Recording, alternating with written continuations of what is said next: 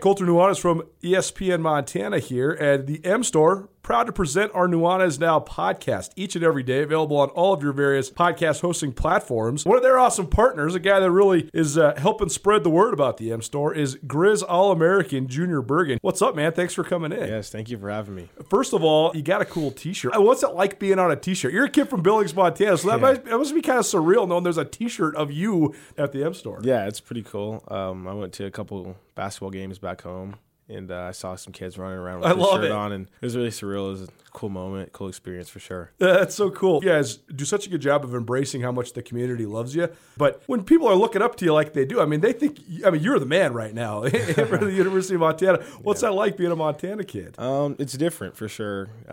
Growing up, you kind of look up to guys like who are in the NFL and stuff like that. But, it's just great to have a positive influence on these kids' lives. I just want to make sure I set the example and lead by example and give them someone to look up to. Go check out the M Store. They're located there at the corner of Higgins and Broadway here in the city of Missoula, and you can also visit anytime online, montanamstore.com. They have all the latest and greatest, a whole bunch of original Grizz gear, and of course, they have Junior Bergen t-shirts. Junior Bergen, proud partner with the M Store, as well as us here at ESPN Montana. Thanks for swinging by, man. Yes, sir. Thank you for having me.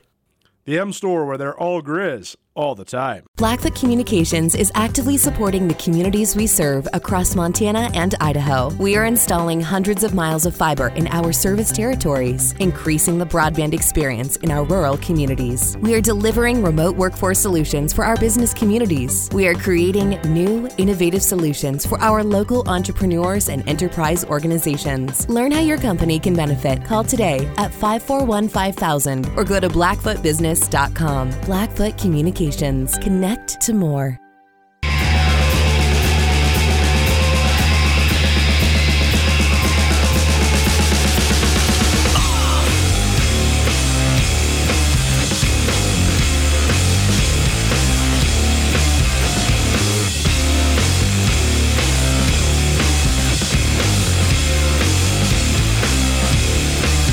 Well, we finally reached the point where you think to yourself, what the heck do you talk about? Yet the outline is still 14 pages long. Welcome in to Nuanez Now, 102.9 ESPN Missoula, statewide television, SWX Montana TV. You want to watch or listen anywhere else besides on your terrestrial radio or your terrestrial television, just go to our station website, 1029ESPN.com, click on the Listen Live tab, and you'll find the stream. If you want to watch us somewhere besides the television, you can go to our YouTube channel as well. Just Google Nuanez Now, Nuanez. That'll get you to the podcast each and every day as well.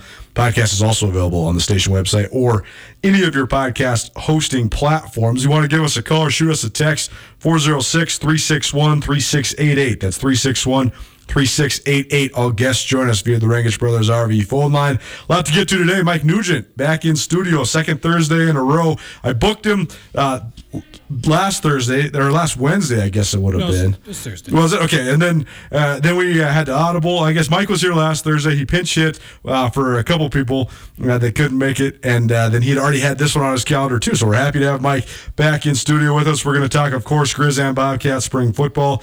Probably hear a somewhat entertaining soundbite from New Portland State head coach Jace Coburn. We played it yesterday, but I want to rehash it because I want to get Mike's take on this. Does it really make you hungry if you just don't eat breakfast? I don't really know. I don't know if it makes you tougher to drive around with no air conditioning either, although I am a big fan of AC. We're also going to talk about the validity or lack thereof from a variety of different factors of the spring football season.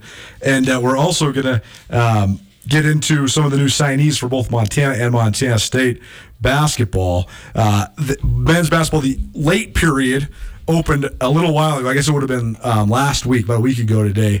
Some official signings so far. Bobcats signed 5 in the fall, and then they signed Washington transfer Raekwon Battle in the spring here. And the University of Montana signed no one early, but then they signed 3 that they confirmed just a couple days ago. So we'll get into those guys as well and see how maybe they can contribute to the team, fill some holes. It's sort of weird because the late signing period used to also almost always be reserved for mid-year guys, transfer guys, and hardly ever was it high school guys. But now it seems as if especially with this weird 0 year. There's all sorts of different things in flux. So we will get into all of that. But first of all, how you doing, Nuge? What's going on? Can't complain. Good. Good to have you back in studio. We're rolling with no producers. They're allegedly on their way, so we'll see how this goes. This is Quality Control at its finest. Let's talk some spring football. So Montana, first and foremost, the Grizz finished up their spring season 2-0, 107-10 against Central Washington and Portland State.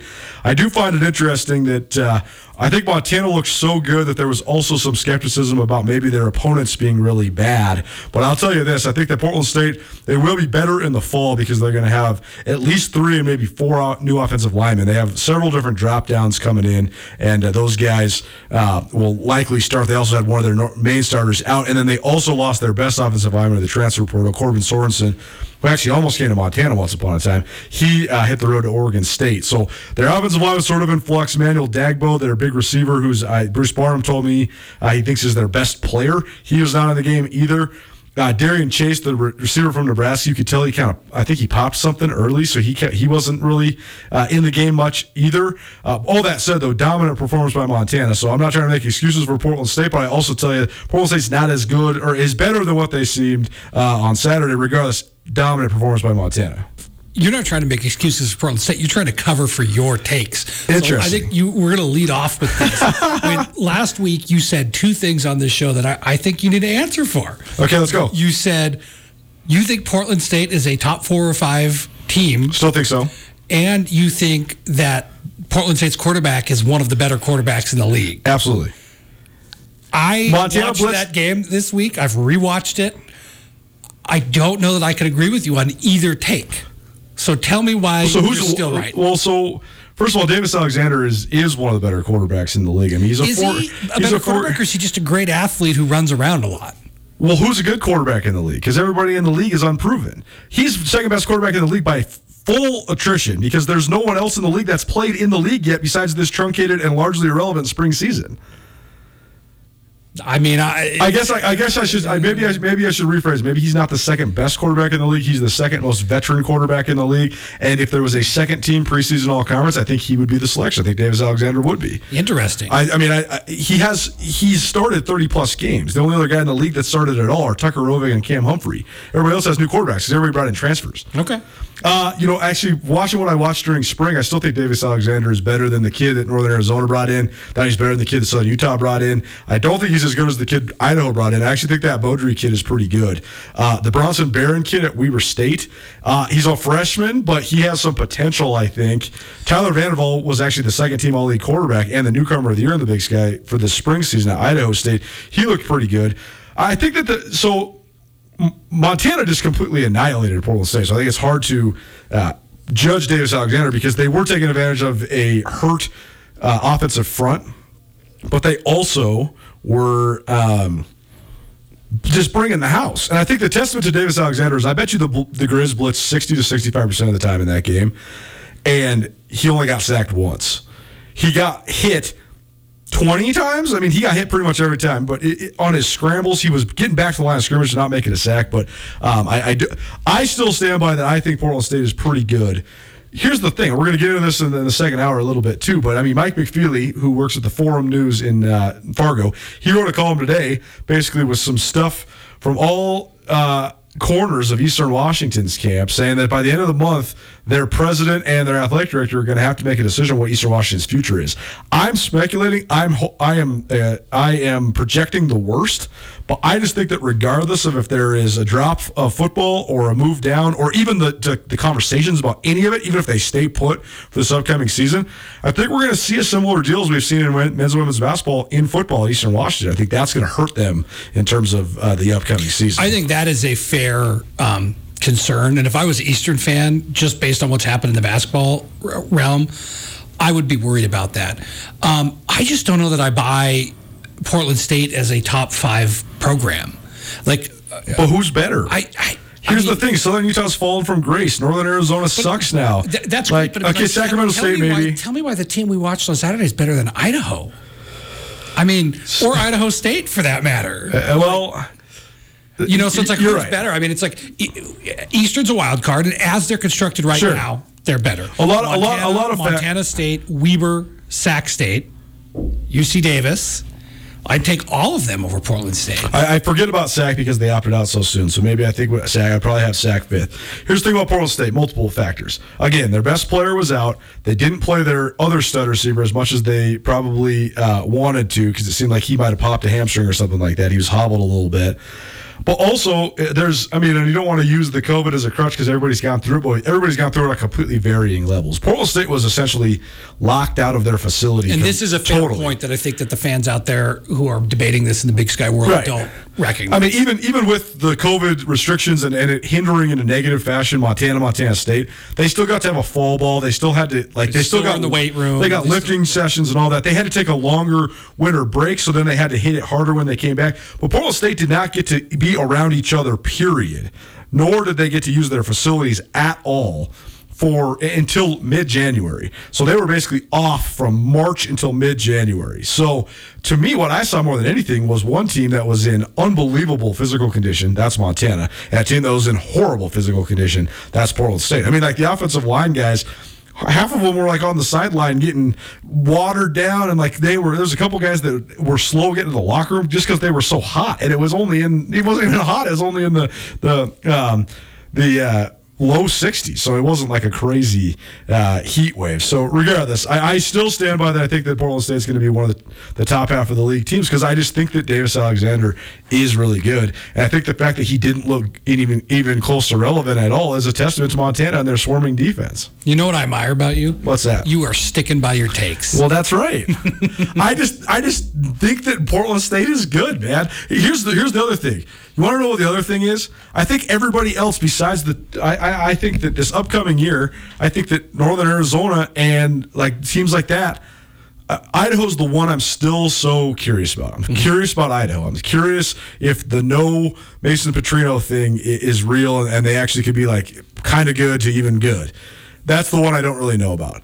But like Northern Arizona does not look as good as they did during the Jerome Sourage's days the last couple of years, like at all. They just don't look good to me. Southern Utah has regressed severely since Ed Lamb left there. Cal Poly is a shell of us. I mean, everybody talks about triple option this, triple option that. Cal Poly had an NFL linebacker for like 5 straight years. They always had good players on defense. They just don't look the same to me at all either. And so I guess it's more the fact that I think that a lot of the teams in the league that did have some upward trajectory now I think have downward trajectory. Interesting. And people that maybe coming into that spring season we thought had a higher trajectory, maybe spring wasn't as good for them as they might have expected. No question. Last question on this before you got to jump into your regular stuff. Sure. You're telling me that Portland State's QB and Mason Petrino are not in the same category? No, they're not in the same category. I think one is a prolific player. The other is, I don't know, he converts third and shorts sometimes. All right, we can go on. Nuanez Now, 102.9 ESPN, Missoula, Statewide TV, SWX Montana Television. Mike Nugent joining me, Colter Nuanez, here in studio. We're doing this second Thursday in a row now. Okay, let's talk a little bit about a couple big questions for both the Cats and the Grizz. Let's start with the Cats because they are the ones that are still quote-unquote playing. First of all, what do you think of the fact that they didn't play any games? Do you think this is good, bad, or indifferent? I guess compare and contrast. Did Montana have a systematic or noticeable advantage to the fact that they did play 2 real games? I mean, I think that playing 2 real games in the spring just so that when you're going in the fall you haven't not played in almost 2 years in real competition was a good thing. I think that MSU, given when Choate left and hiring a new coach and stuff, that would have been pretty tough to pull off spring games in their situation. So I think it made sense for the Cats not to, play this spring. But I do think that you're going to see some first game rust, but I don't think it's going to last. Like I think that they're a quality team and a quality roster, and they're going to kind of bounce out of it. But I think that, I think we've all talked about game reps are better than practice and scrimmage reps. And, they have a whole group of guys where they maybe missed out on getting 2 games of game reps. And especially for their QBs, and that might have made a difference. I agree with that. I think that it was apples to oranges, different situations, because you do have an established coaching staff that's going into year 4, season 3 of the program in Montana, and then Montana State. I think that one of their big advantages will be just sort of the element of surprise. But So a couple questions about the Cats as they prepare for the Sonny Holland spring game on Saturday in Bozeman. My number one question is, I think that there's a variety of ways to coach football. I think there's a variety of ways to inspire your players, to get your guys to sell out for you, to play hard, all that stuff. But when you have a group of guys that were used to one way of doing it, I make no mistake, Jeff Choate hammered home the mentality, the passion that he wanted, all that stuff, way more than most coaches I've ever been around. And it was almost as if that was the only way he thought he could win football games. It was ironic because I remember I did this long-form story on Rob Ash when he won the Liberty Mutual National Coach of the Year one year. And we talked a lot about his football philosophies. And I asked him, what percentage of football do you feel is strategy, philosophy, play calling, and what percentage do you think is emotion, toughness, the intangibles? And he said he thought it was almost exclusively strategy. If you have the proper strategy and you execute properly, the team that has more passion, that doesn't matter. I think that's why he got his butt whipped by the Grizz 7 out of 9 times. Well, Choate's the opposite. I think Choate would tell you, if you have 99% passion and no schematic execution, you can still win. And so I think it's a giant pendulum swing, but here nor there. You had a group of guys that had been in the program for 5 years, most of whom are going to be the headliners from Montana State. So my biggest question is, how do they react to the change? Like, how do they react to what's demanded of them? How do they react to the schematic change? All of the above, because I think it is going to be a gigantic transition for everybody that's been in the program for 3, 4, 5 years at Montana State. I mean, that's such a long question you just asked there. I think that there's going to be some slight drawback in intensity, but at the same time, I was thinking about this preparing for the show today. I mean, if that roster is as talented as you and I think that roster is, then the whole idea that they overachieved because Coach Choate was such a motivator probably isn't accurate, right? That's right. At the same time, I mean, I think that say maybe they did. I think that this is why the last 5 years narrative doesn't. This is why the last 5 years of the Bobcats have been so fascinating to cover, though, because on one hand, I think that I have had especially the last several years, especially when you talk about like the defensive front with some of those Washington transfers. They have had among, if not the best talent in the league by a lot. I mean, there's very few programs that can say, and I think Isaiah Fonte is one of the best in the league when he's healthy. Troy Anderson is no question one of the best players in the country. But then you talk about all these other guys, Bryce Stirk and Travis Johnson and Kevin Cassis and all these guys that were, big time recruits and all that. So on that front, it's hard to say that they overachieved, because they should be a Final 8 or Final 4 team in the playoffs when you have that many dudes that are that much better athletes. But on the other hand, I think that the way that, first of all, the volatility of the coaching staff, which you can't blame on anybody but the guy that's in charge, but the fact that they had multiple coordinators on both sides of the ball, the fact that there was always like an eruption ready to happen. I mean, they had multiple guys that were let go in the middle of the season. And Choate talked so well that he made it like a non-narrative. He only let it be a narrative for a couple days, and then it was gone. But it's like, dude, they fired their offensive coordinator in the middle of the year, and it was like almost a non-story, which is crazy. But then they were terrible on offense. They went to Idaho State and scored 17 points and lost, and they had to then win out to even get into the playoffs. This is 2018. Mm-hmm. But regardless, I do think that the volatility probably held it back. And I think the other reason that there's maybe this outside perception that they were quote-unquote underachieving is because they couldn't operate offensively except for in one dimension. And it's the easiest thing for the common fan to see is that if you are bad at quarterback, it's easy for everybody to see. And I think the whole narrative that they were quote-unquote underachieving came from Coach Choate's constant push of, we're the underdog, nobody respects us. And so I think the narrative kind of became self-fulfilling almost, where, I think they... the talent was there, and the talent still is there in a lot of cases. So it's almost like they achieved the level of success they probably should have in line with their talent, but they got there in a way that was almost more laborious than it should have been. And I think that sums up Jeff Choate's personality Absolutely. In a nutshell, right? Like life might be more complicated than it has to be. No question. And just the constant challenging of himself to like make sure that he stays motivated, right? It's like you bring the challenge in front of you to make sure that it's there, so then you can consciously try to overcome said challenge, but then also can talk about overcoming said challenge. Yeah, it was a fascinating dynamic. What do you think? What is your biggest question for the Cats coming into this thing? I mean, my biggest question for the Cats is can this transition to having a real quarterback-centric offense make a difference for them? I think the answer is going to be yes, because I think if you look at the talent on defense, and even you look at some of the talent on offense, you mentioned Fonse's probably one of the best backs in the country. Yeah. You know, if they can turn that quarterback position into something that can be relied upon, maybe it's not all conference, but, you know, relied upon as opposed to kind of there to facilitate whatever the offense is that they ran, I think they're a pretty scary team.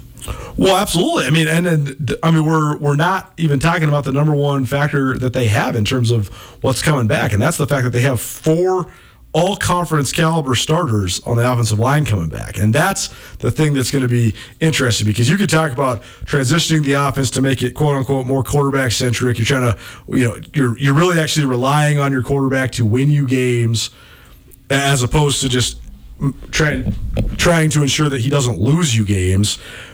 But the fact of the matter is they can't go too far away from what their identity has been, because you have multiple fifth-year senior all-conference captain players as offensive linemen. You got to just ride behind those guys. The question, it's like you look at any coaching transition, and the more common thing is a little bit of a small step back as they transition to a new offense and new style. When you sat down with Coach Vigen, did he talk about what he's doing with the O-line? Because isn't he kind of cross-training these guys? Like they're all playing different positions, or they were at first? Yeah, so Zach Red is their all-conference center. He started all 13 games at center last year. He's now playing left guard. They were working Taylor Tuiasosopo, their all-league guard, in at center. That's something that started actually in the fall when Jeff Choate was still there. Part of that, I think, is I think that they think that Tuiasosopo's best pro position is at center. So, and he has dropped a little bit of weight. I mean, he got down to 6'5", 315. So he's feeling a little svelte. But then the other one I thought was interesting is Connor Wood was an all-conference tackle as a sophomore before he got hurt. He's now playing guard.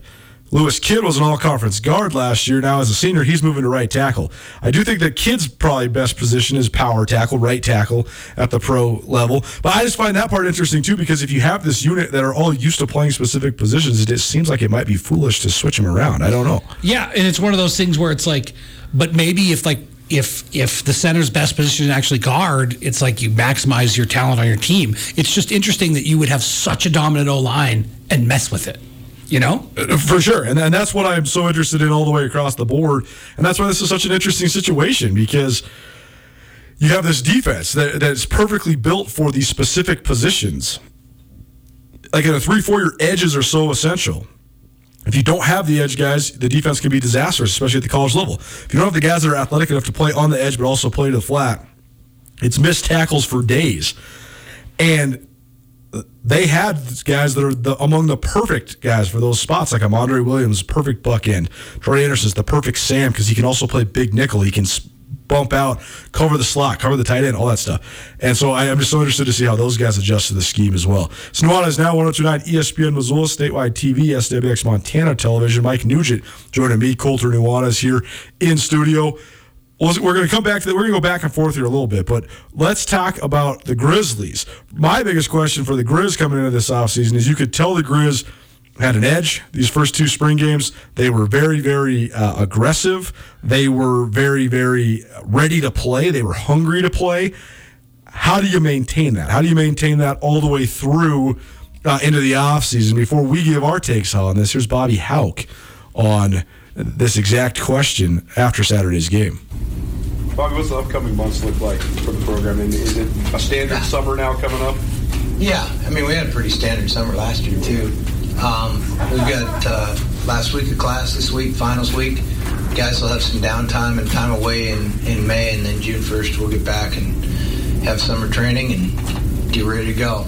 So it'll go fast. It always does, and, the way I view it is we're on the clock. We better utilize every minute. He's heard it before. You hear him laughing. But we're on the clock. We've got to get ready. The momentum you guys gained this spring throughout the next few months until you get back for the season? Well, whether we would have whether we're 2-0 or 0-2, we're going to go to work. I think that guys this age and guys my age, it's a little more fun when you have a good taste in your mouth, but the work's going to get done. The weights have to be lifted. 300 pounds is 300 pounds, so go lift it. But it's a little more enjoyable when you've got those wins. So I don't think we were lacking confidence, certainly, but we've got a confident group in our locker room. Nuanez Now, 102.9 ESPN Missoula. Coach Hauck is touting the confidence of his team more than I could ever remember before, just in terms of wanting to tell the world, hey, we're good. And we want everybody to know we're good, and I want our guys to know we're good. What do you think of that? I think it's a little bit of like, hey, remember, we're still here. They opted out of the spring. They played this 2-game spring season. He's putting it out there that he thinks the spring season is not legitimate. I think that there's truth to that. It's also maybe a little bit self-serving. So, it's all the above. So I think that it's kind of like, hey, don't forget about us, because I think, you and I have talked about how Big Sky awards, Big Sky preseason teams, Big Sky things are voted on. I think that there are media people and coaches in this league who are just, I'm not going to use the word stupid, but, just ridiculous enough to way over-factor these guys that played the spring and overlook some of the other guys. Interesting. On that. So I think that he's trying to kind of say, hey, don't forget us. And I think he's right, because I think that the difference between 2 games for Montana and what Idaho did this year is negligible. You got more game reps, but I think there's a big difference between playing and not playing. And I think he's just kind of putting that out there. The other big question mark I have for this Grizz team is they had a year and a half basically to bolster the roster, to fill out the roster, and to get pretty much everybody to buy into new positions, new roles, all those things. They had a lot of guys that switched positions, I think, that had a lot of success. Guys like Jackson Lee moving to safety, Garrett Graves moving to safety, Levi Janicaro moving to linebacker, and on down the line. But Coach Hauck, he made a comment, and we'll play that for you in just a minute, but he's implied that they were going to bring in 40 guys before the fall. Well, I count 81 guys on their roster, and I counted another 19 guys as the to be announced in terms of their numbers. So I don't know where the extra 20 comes from. I don't know if that's indicative of the walk-ons that they might add, or the guys that they might bring in, or if he's maybe counting some of the transfers that are already here towards that number. But regardless, here's what I'm saying is Montana earlier this week, they've had 4 guys so far this week enter the transfer portal. Kevin Armstead was the most recent. He's not anybody that I really knew. I had to look him up on the roster. He's a walk-on running back from California. But he joins Trace Letexier, who's an in-state guy from Boulder, who's a 5th-year senior. He's a fullback, as well as the Deming twins, Bryson and Braden Deming.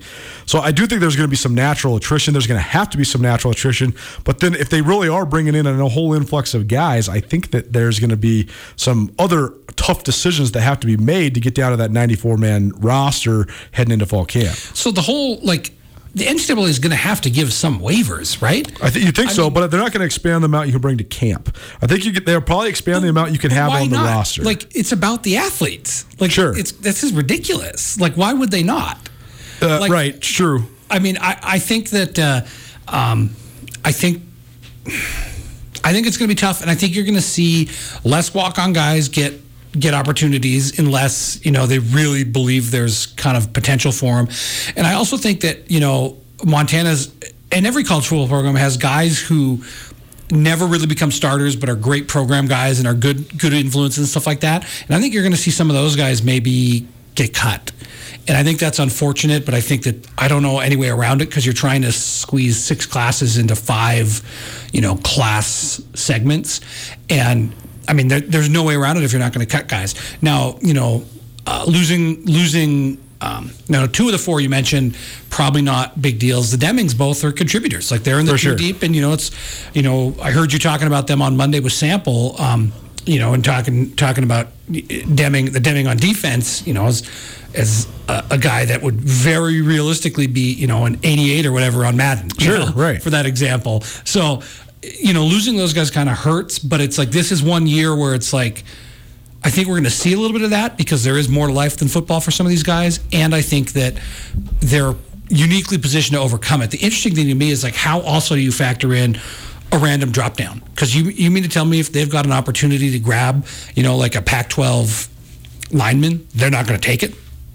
So it's like, how does that all factor in? No question. And there's going to be a lot of movement like this too, because even though the FBS is not playing a spring season or even spring games, they are playing spring ball. They are having spring ball. So, and that's sort of what spring ball is mainly used for too, is you come out of the season, you have this many guys on your roster, you've signed this many guys in February or December in a lot of cases now.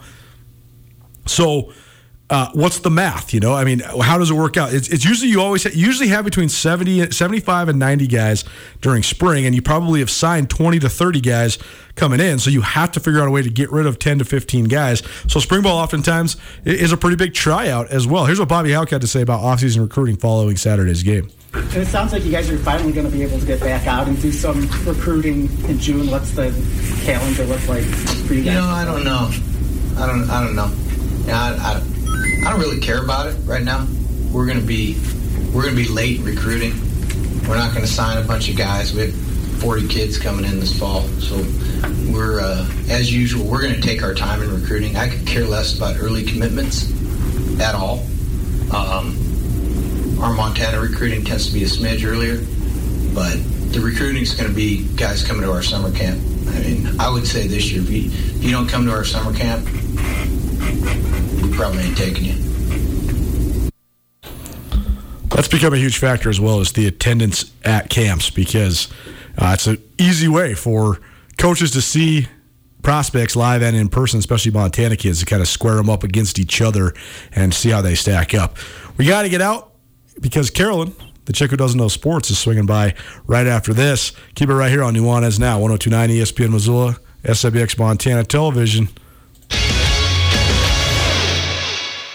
Sportsbet Montana is powered by the Montana Lottery. Join in on the excitement for Sportsbet Montana by betting on your favorite sports and teams both collegially and professionally. There are multiple ways to bet, including in-game, which gets you into the action live as the game unfolds, and parlay betting, where you could have a chance to win big. Sportsbet Montana is a secure and interactive way to win while watching your favorite sports. Bets can be placed securely on the mobile app while at an authorized Sportsbet Montana location or by using the Sportsbet Montana kiosk located at approved vendors. Montana bettors have wagered more than $28 million since Sportsbet Montana launched almost a year ago, and in that time, bettors have won more than $25 million. Sportsbet Montana's retail partners have more than $1.7 million in commission. Head on down to your authorized Sportsbet Montana locations and get in on the fun today.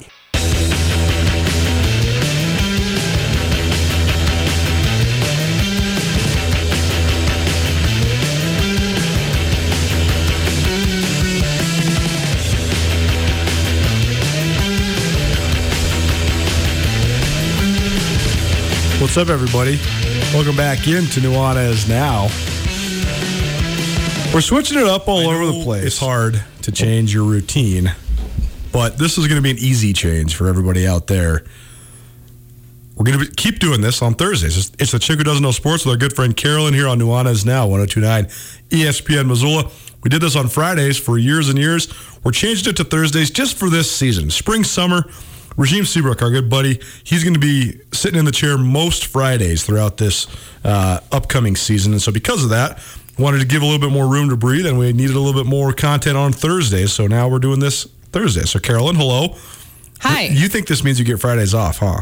I don't. Well, you usually do anyways. I do not. Hopefully our boss isn't listening. I am always working. I just may not be working from this office. Sure.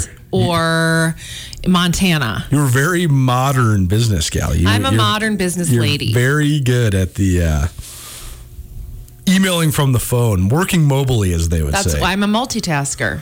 That's good. Yeah. I mean, I'm a mom. That's what we do. Do you believe that men can't multitask? Yes. I don't believe that. 100%. You will sit on your phone while we're in the middle of this and hear every word you say. No, you don't. Yeah, right. Okay. Well, I've been doing some soul searching about this segment. Okay, here we go. And I don't think it's funny anymore. Why? Because it's I not. think it's really funny. I don't. Okay, how do we make it funny? Well, we're going to What do you want to know? You're drinking Diet Coke out of a straw. It's going to fry your brain. Don't tell people that. This is a green smoothie with a metal straw. Yeah, right. Okay. Yeah, right. I think we can make this segment funnier. I need to bring lighter content, which is what I've done today. That's true. I mean, last week we talked about divorce. That was terrible. I don't even remember. Or breaking up or whatever. Jennifer Lopez and Alex Rodriguez. Oh, yeah.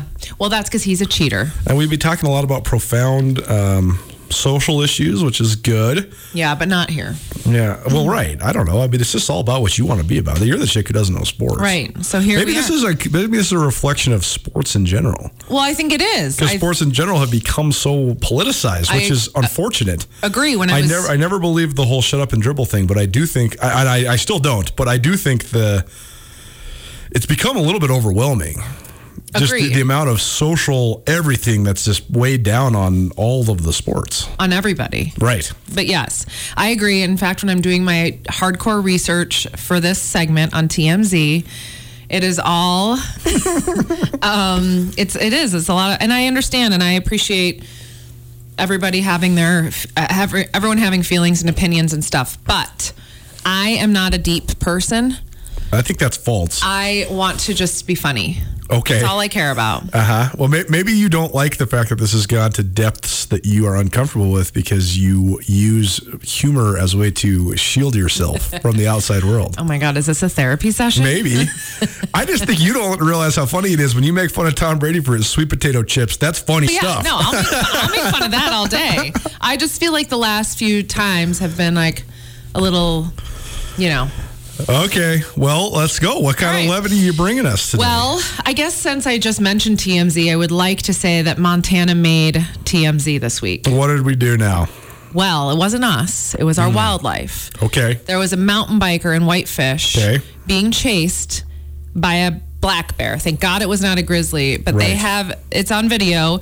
Montana Knife Company actually shared it on their Facebook page if you want to see it. And for some reason, TMZ picked it up. I don't really think it's a sports story, but it was mountain biking, so I guess, But I was just so excited. Whitefish, Montana made it to TMZ. Well, then Whitefish recently, I can't remember which outlet it was, but some pretty prominent and large national outlet, Whitefish, Montana was named I believe it was the nicest city in the world or something like that. The best place to live on Earth. Wow. So that's really bad for us. Yeah. Well, I mean, it's already crazy here. How are we going to make it out of this is what I want to know. We're keeping this light. I know. Coulter. But I just don't know what's going to happen. I'm not even talking about it right now. If you want to get into that later, okay, fine. So the mountain biker was getting chased by a bear. Yes, but the mountain biker made it. He's okay. Bear, I don't know. I guess maybe he got scared and I don't know. It was crazy. I would have been pooping my pants the whole way. Sure. There would have been a trail of poop. Is that ladylike? I don't think so, but it's also human nature, I think. Once upon a time, a kid I went to church with growing up, he got attacked by a mountain lion up the Rattlesnake, and he escaped, and it was by part of this camp counselor. It was like a camp, and the camp counselor scared the mountain lion off. Anyway, so guys, bring your bear spray, and girls, bring your bear spray. Be bear aware. Indeed. This is why I don't camp or do things outside. See, I always thought camping was so funny. Unless you go somewhere really remote, like going to a campground is such a funny concept. Right. You just drive your truck up to this place and sleep next to other people in the dirt. And then you unpack a bunch of food and cook it there. On this dirty fire pit. Yeah, it's no. Why don't you just cook it at your house? I don't know. I'm totally into camping if you're in the wilderness. No. But campgrounds are sort I don't mind weak. A campground, but I don't want to be out in the middle of nowhere. I don't want to eat freeze-dried food. Okay, what else you got? Okay, have you heard about the Kardashian curse? Okay, no, maybe. Apparently, they get guys to fall in love with them and do all these things, and then they discard them, and then these men go downhill fast. Right. Well, besides James Harden, who got rid of Khloe Kardashian and then won the MVP. He's still a jerk. Okay. Anyway. He actually did say that it improved his athletic performance significantly to not have TMZ and other people following him around all the time. Totally. But it also launched him to fame, I think, a bit. Sure. I mean, his basketball prowess would have, but he also, I don't know. It's actually very interesting because there's a lot of guys that are professional athletes that have dated the Kardashians that are significantly more famous than they deserve because of being involved with the Kardashians. Whereas James Harden is an interesting case study because he might be known by certain people like you because of the Kardashians, but he's also an elite basketball player, and with the beard and everything, he was going to be a superstar anyways. Okay, fine. He's not like Tristan Thompson and Chris Humphries, and like those guys are not really that good at NBA players. Yeah. Most people wouldn't know who they were unless you're a huge NBA fan or you read the tabloids. Well, Lamar Odom says there is no Kardashian curse. In fact, thanks to the Kardashians, he is still famous even though he doesn't play basketball anymore. He's also probably still alive thanks to Khloe. Yeah, I struggle with the Lamar Odom part of this whole thing. Because Lamar Odom, I think, was going to be a tortured person no matter what, because he grew up with very little structure in Long Island. I mean, there's the famous story of Lamar Odom didn't get his driver's license until he's 28 years old because he'd just been riding the subway and just been, a street urchin basically his whole life until he got to the NBA. And then he was like, well, I don't know how to drive, so I'm just going to buy a car and have somebody drive it for me. And I don't know. Lamar Odom's an interesting one because I loved Lamar Odom as a player. Loved him. And I think getting involved with the Kardashians was certainly detrimental to him, but you never know. I think that the extreme fallout when he was in Nevada and overdosed and all these things. At the Bunny Ranch. Yeah, I mean, I think you have that in you no matter what. Yeah. The Kardashians might have just triggered it. I think he had some drug issues prior to the Kardashians. For sure. I mean, he had got suspended in the NBA for failing drug tests. Yeah. Well, he claims there is no such thing as a Kardashian curse. I disagree. I think there is a Kardashian curse. Look at Kanye. What's wrong with Kanye? He's just spiraling. I don't think so. I think Kanye is... I think Kanye West is one of the most misperceived people on the earth. I think people think Kanye is crazy. I think Kanye is brilliant. I think he's just a tortured artist. This is supposed to be a funny segment. Just a friendly reminder. I know, but I don't want to understand, why do people hate on Kanye so much? I don't know. I've never liked him. I've never been a fan. Interesting. See, I've always been such a huge fan. I love him. I just think he's so... I don't like... The personality thing I don't care about. I just think he's such a great musical artist. Great. I don't. Okay. So you think Kanye has the Kardashian curse? Okay. Yeah. What do you think about Caitlyn Jenner maybe running for governor of California if the recall election, if there is a recalling of the governor and there's a recall election? I think it would be great. I just don't think California's ready for Caitlyn Jenner to be their governor. Well, she will run as a Republican, so that in itself would fry Californians' brains. I mean, I would love it. I would love every minute of it. It would be something, that's for sure. I just don't think, I think there's too many people who wouldn't get past the fact that she's trans, and I mean, they wouldn't look at the bigger picture. Although it sounds like California really hates their current governor right now. Totally. Hence the recall. I think they should just get Arnold back in there. Arnold. I mean, I thought he did a good job. I don't know. I have no idea. California politics is so far outside the realm of what we live like in Montana that it's just like, it's a different country, so I don't even know. I mean, it's really its own country. Yes, it's like, it should be. Yeah. It has its own viable economy and everything. Yeah. Well, I don't know if it's viable these days. Well, that's true. It's a disaster. It's a disaster. Chick Who Doesn't Know Sports on Nuanez Now, 102.9 ESPN Missoula. Our good friend Carolyn stopping by here on a Thursday. What else you got? All right, these stupid YouTubers, Logan and Jake Paul. These are the guys that are boxing. They're trying to fight everyone. So Logan Paul is trying to fight Floyd Mayweather. I can't get over this. I hope this happens so bad. I want to see Logan Paul get his butt whooped. Well, okay, so let's be clear. If he fights Floyd Mayweather, he's going to get destroyed. But his brother beat some MMA star. Were they in the same weight class? I don't know. I don't know. And it was there was an MMA guy that was just boxing, right? Maybe, yeah. This is totally different. Floyd Mayweather is objectively one of the greatest boxers that's ever lived. Floyd Mayweather, he doesn't get hit by Manny Pacquiao, let alone this guy. Well, I just hope that this happens because this will show fully how elite these guys are at fighting. I hope he TKOs. Is that the right term? Well, yeah, technical knockout. You just want him to get a straight up knockout. Technical knockout? I thought it was totally knocked out. Nope. TKO. So KO and a TKO both goes down as a knockout, but a TKO sometimes it's when, like, if you're just getting beat in the corner and they call it off. Oh, God. I thought TKO was totally knocked out. Nope. And that's like, you're totally knocked out. Nope. Well, nope. Technical knockout. See? I don't know anything. Well, his brother Jake beat some MMA star like big time, and then now his brother wants to fight a UFC star, Daniel something. I don't know. I can't read my handwriting. Okay. Daniel, what's it start with? C. Cormier? Yeah, Cormier. Someone wants to fight Cormier. Yeah, this Cormier's Jake Paul. So Cormier's been retired for a couple years, but he is the former heavyweight champion of the world. These guys are crazy. I know. This is like, YouTubers are so stupid.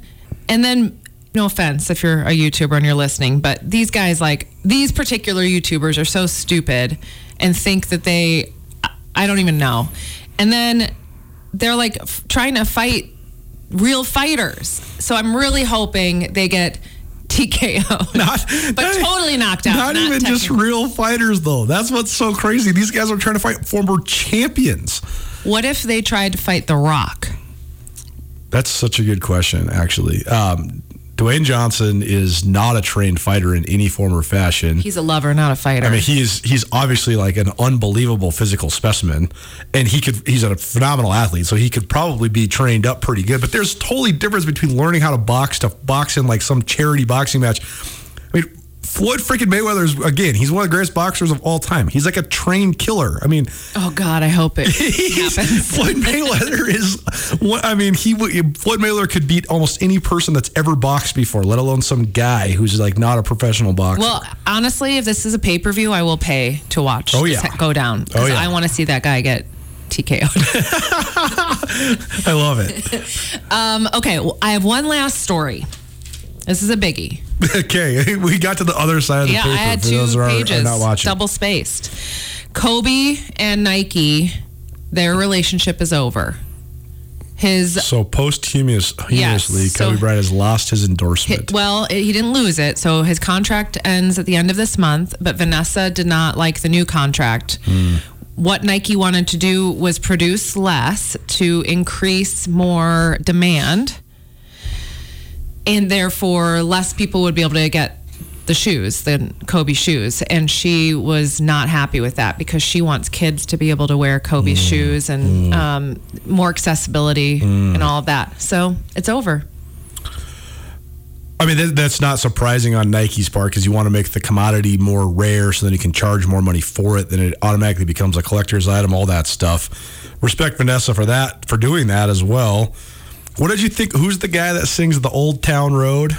Oh, Lil Nas X. What'd you think of his shoes with the shoes? Blood in them and stuff? I mean, I'm not going to buy them, but super weird. If someone wants to buy them, go for it. I just don't understand. I don't either, and then Nike sued him because I don't know why Nike got involved because they weren't Nikes, but I don't know either. Yeah, well, anyway. I just don't get it, though. Why does he have human blood in his shoes? Because we're talking about it. Why is he trying to seem like a Satanist? All press is good press. I guess we're going down a weird slope if that's where we're at. I don't even know. I mean, they sold out.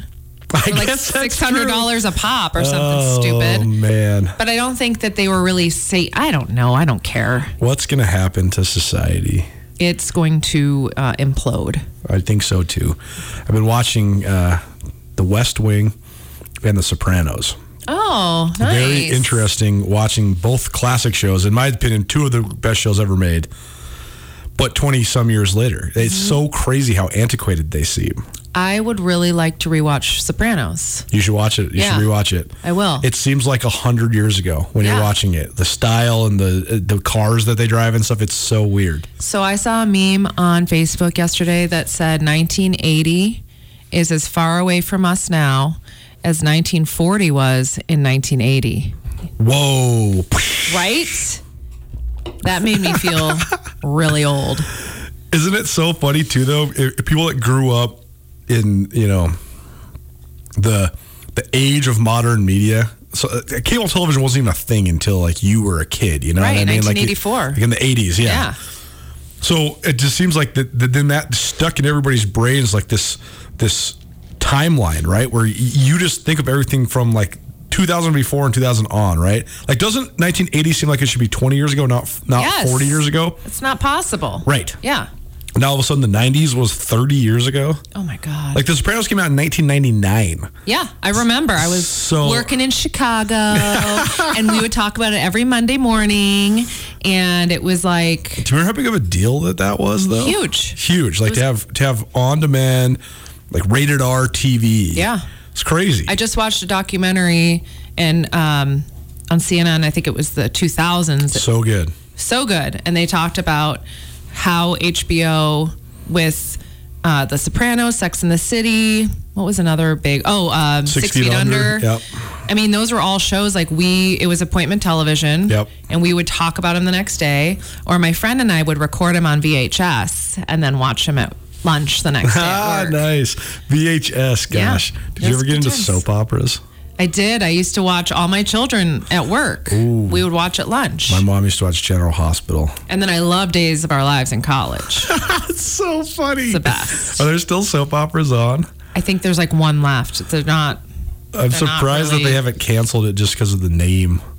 But I also wonder, like, who's watching them, and then what will they put in to replace them in the daytime? More talk shows? Because like who's GVC watching stuff? Probably. Who's watching daytime TV? Infomercials. I don't think like on NBC or ABC they would put infomercials. Maybe some more like Geraldo reruns. Maybe they could bring back Jerry Springer. Oh man, how good was Jerry Springer? Chairs getting thrown. See, that's what we need back in societies. More Jerry Springer. Did you know I went to Jerry Springer? No way. Were you chanting? It was before Jerry Springer became what he became, because it was like 1994. And I went to Jerry Springer and Jenny Jones tapings. Oh man. Yeah. So it was a good time. So I was on TV long before I was on Yellowstone. Just wanted to put that out there. Have you been out yet? Like, is the episode that you're in out there yet? No, it will premiere in June, and don't worry, everyone will know. Everyone will know when it's out. I gotta love it. Got anything else? Negative. Chicken Doesn't Know Sports. Do this each and every Thursday right here on Nuanez Now, 102.9 ESPN Missoula. Thank you, Carolyn. Enlightening as always. You know, I learned something about you in that segment. What? You're a West Wing fan? I love West Wing. I mean, me too. Like, how have we not made this connection? How do I say this without revealing myself too much? I would absolutely vote for Jedediah Bartlett. So I would say that doesn't really reveal you that much, although, I mean, yeah. But I actually, in college, I knew quite a few Republicans and quite a few Democrats who both liked the show. Well, right, because it's not extremist politics. I mean, President Bartlett is a Democrat in that show, but he's largely pretty moderate, especially considering how more polarized our politics has become. Regardless, we don't need to go down. Yeah, I was going to say, I probably took us in the wrong direction. No, it is fascinating. If you've never watched The West Wing, they got it on HBO Max now, and it's really interesting just in terms of the politics of politics, as dumb as that sounds. Like the president's inner council, it's all about his speechwriters and his press secretary and how are they going to spin this to the media or the masses, the public at large. And it's obviously a little antiquated because things are just completely different some 22, 23, 24 years later without Twitter and things like that. But it's a very educational and well-written and witty show. I mean, it's a very well-done show. I loved it. Yeah, no, it was good TV. We got to take a break. Because we got to take another break so we can get back to for the second hour. So keep it right here, 102.9 ESPN Missoula. After a long couple of months, it's finally feeling like we're getting back to business as usual. But it's not the usual at all. At Missoula's Wingate, we are, as always, committed to giving you a relaxing stay at a great value. But we're also balancing the new guidelines like maximum pool occupancies and increased disinfecting to protect your health with a never-ending pledge to make you feel at home when you're not. If you find yourself on the road in the Missoula area, please consider staying with us at Missoula's Wingate.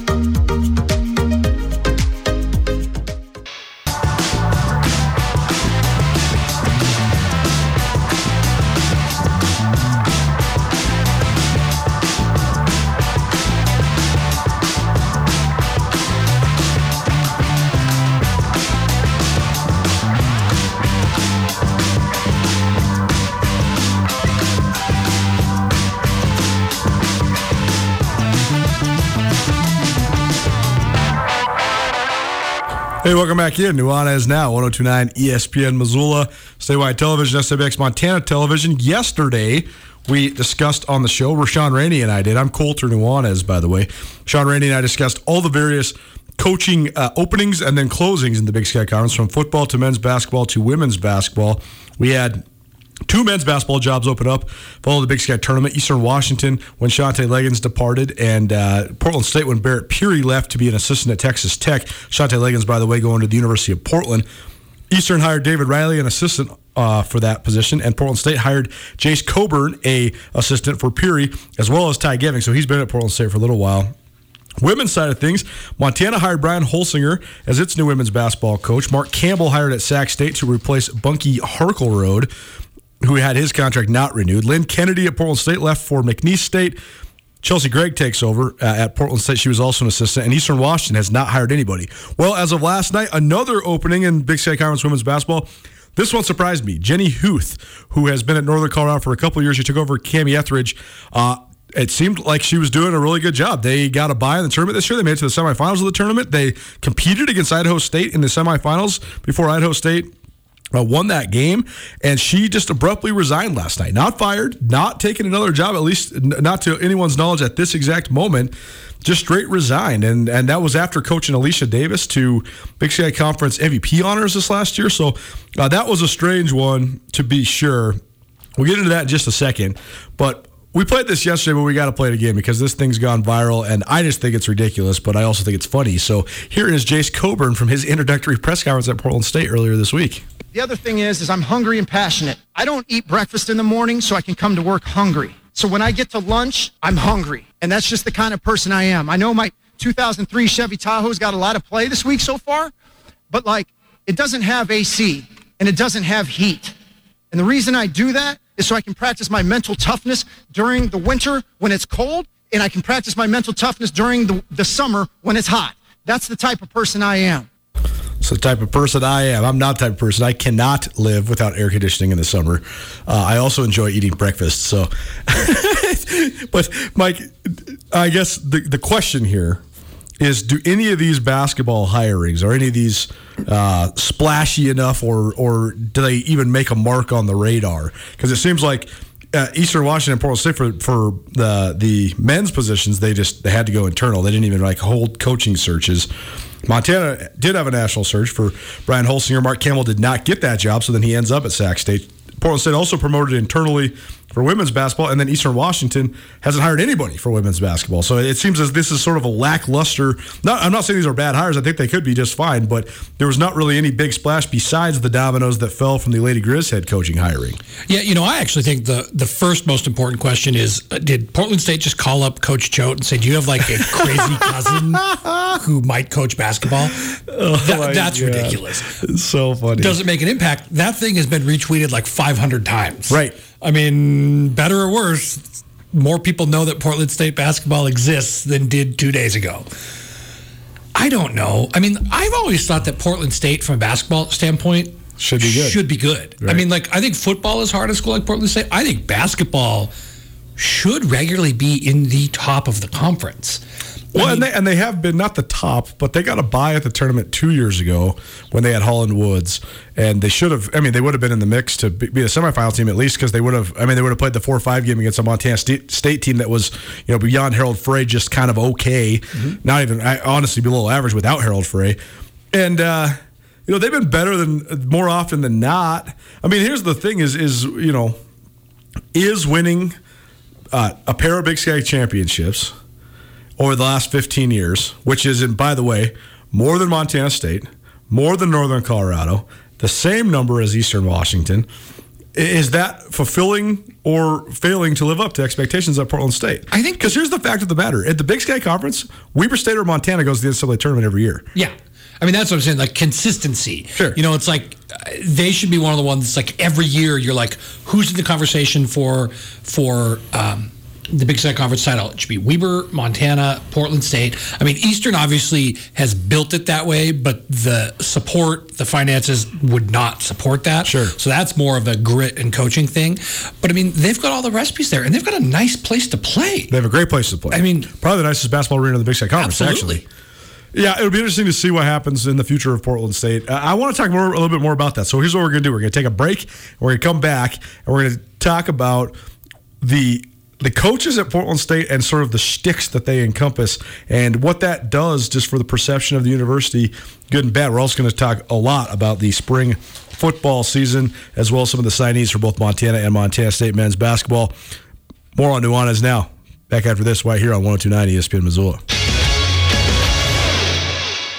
It's finally starting to feel like winter around here, and if you need some nice winter gear, how about the fine folks at Sitka? They make awesome winter clothes, and they sell custom Bobcat Sitka gear at the MSU Bookstore. You can shop online anytime at msubookstore.org, or of course you can check out the MSU Bookstore live and in person there on the Montana State campus. They also have some graduation regalia back in order there at the MSU Bookstore. They have an awesome American Indian Council selection as well. Visit on campus anytime you need blue and gold, or visit online anytime, anywhere, msubookstore.org. MSU Bookstore, your best place for blue and gold on game day or any other day, located there on the Montana State campus.